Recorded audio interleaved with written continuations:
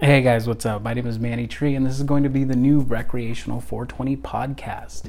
And we're going to be doing a couple of different things here. We're going to talk about news, we'll talk about culture, we'll talk about music, and a little bit of everything. Every day is going to be a little bit different. I will try to do this every day. I can't make you guys any promises, though. Life gets a little complicated sometimes.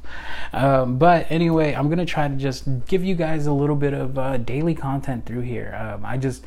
Honestly, if I keep it real with you guys, I like to talk. I enjoy talking. I just don't necessarily always enjoy being on camera, and this kind of gives me an outlet that lets me do a little bit of both. I can turn this into a little like mini series later on if this goes anywhere, or we can just keep it just the way it is. So with all that, we're gonna go ahead and get started today. First things first though, we're gonna be smoking on a little bit of some Budco Farms Disco Lemonade. Now, in an effort of full disclosure, I do run the Budco Farms Instagram account, and I am working on their website, so there is that connection there, and I just want to be honest and transparent with you guys about that. Anyway, let me go ahead and hit this, and then we'll get started with the first story of today.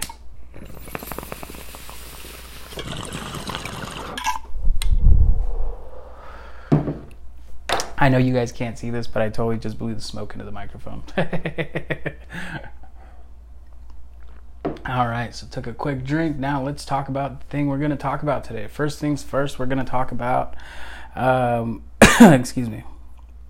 We're going to be talking about the first drive-through dispensary cannabis dispensary in Washington State. Now, these articles I find are on 420intel.com, and I'm just going to read through it, give you guys my commentary, let you guys know what I think about it, how I feel about it, and then we'll go from there. So let's get right into it. A drive-through cannabis dispensary just opened up in Washington State. The first drive-through cannabis dispensary just opened for business in Washington State, and the staff of Joint Rivers are thrilled to be following in the footsteps of Nevada-based shop Cannabis Marketplace, which became the first drive-through dispensary when it opened in November of 2017, writes Calvin Hughes. We are grateful and excited to provide great cannabis products with stellar customer service by the most educated and professional team in the Pacific Northwest, General Manager Audra Jagger told Federal Way Mirror. But some residents aren't happy about the drive-through venue because the city set a limit. Sorry about that. Because the city set a limit on the number of dispensaries allowed in its jurisdiction at 2 stores. Joint Rivers makes 3, but the owners got around that cap by setting up shop on land belonging to the Muckleshoot Indian Reserve, which is just outside city limits. We didn't know that building was going in except that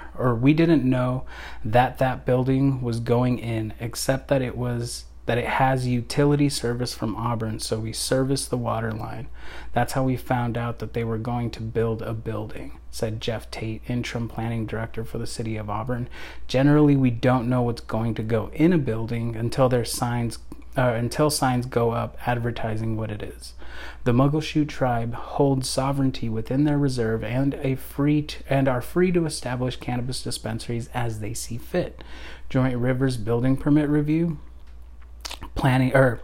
Joint Rivers permit review, planning, and development were all handled by the tribe. So in other words, the way they got around, so if you don't live in Washington State, I'll tell you guys a little bit about the mess we have here. So in I-502, counties and cities are allowed to have moratorium, bans, or limits on cannabis businesses, ranging from, whether they don't want producers or processors around, or they don't want retailers around. They're allowed to vote those in as they see fit. So this county, what they did was they had 2 dispensaries set in the city of Auburn. That's all that's allowed. But this company was able to go in, and because they got land that is technically owned by the tribe, then what happens is they no longer have to follow the state laws because the tribe has its own, its sovereignty, which means that they can implement and they have their own rules. Basically, it's a little country within a country, and they get to do what they want there. So that's one of the things that is allowing this company to do this, which is interesting because when somebody posted about this in one of the groups that I'm in here on Facebook, the first thing that people were talking about was, well, LCB doesn't allow drive-through liquor stores, blah, blah, blah, and this and that. And I was like, well, they're on, they're on tribe land, so it really doesn't matter what the LCB does or doesn't allow, because they have no jurisdiction over these people. So that's an interesting thing. It's kind of neat, and it's kind of cool to watch how business owners and entrepreneurs in the cannabis industry I'm not going to say they go around the laws, but how we interpret the laws in order to do the things that we need to do, because there isn't a whole lot of guidance. There isn't a whole lot of like, hey, we need you guys to do this. For example, I'll give you guys an example of something that's kind of going to be a mess in the next couple months here. LCB now is requiring all packaging to have a 3/4 of an inch big warning label. It's a very specific label. I wish this was video so I could show it to you guys, but it has to be on all packaging, and it has to be 3¼ inches. So what that means is everybody now has to redesign and submit their labeling for approval by the LCB before January 1st. What that means is on January 1st, if your company waited around till the end of the allotted time, if you have any product out on the market that doesn't have that sticker, you have to pull it. If you're a retailer, you have to yank any product that doesn't have that sticker. And it's a mess. It's a thing that just, it's not, widely known that that's what's going to happen. It's just something I've learned through conversations with people, but it's like, so many things like that just kind of pop up and limit the industry, and then business owners and entrepreneurs have to figure out how they're going to work around those so that they're still staying, legal and able to operate their businesses, but still have half a shot to survive. When you have a business running, and I want to say it's something like 30% of your income, if you're a farmer, is going straight into taxes for the LCB. If you're a retailer, I think it's like 40% or something like that.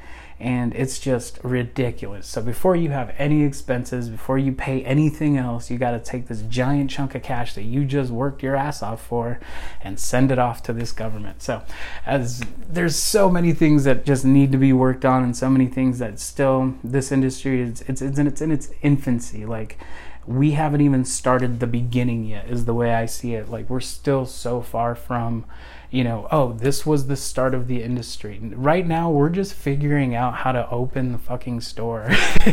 And hopefully nobody does anything stupid to ruin the whole thing that we have going on right now. That's really where we're at. And it's a struggle every single day. So it's always interesting, again, to see how entrepreneurs get around these weird little rules and quirky laws that sometimes come into play. From where I'm sitting, it's enjoyable to watch, because it's just ingenuity, creativity. No matter what you do, you can't really stifle that passion, right? And a lot of these people in this industry are really, really, really passionate. So yeah, anyway, this is just a short little clip. I'm not going to go into another story. I'm just going to put this up and see how it does.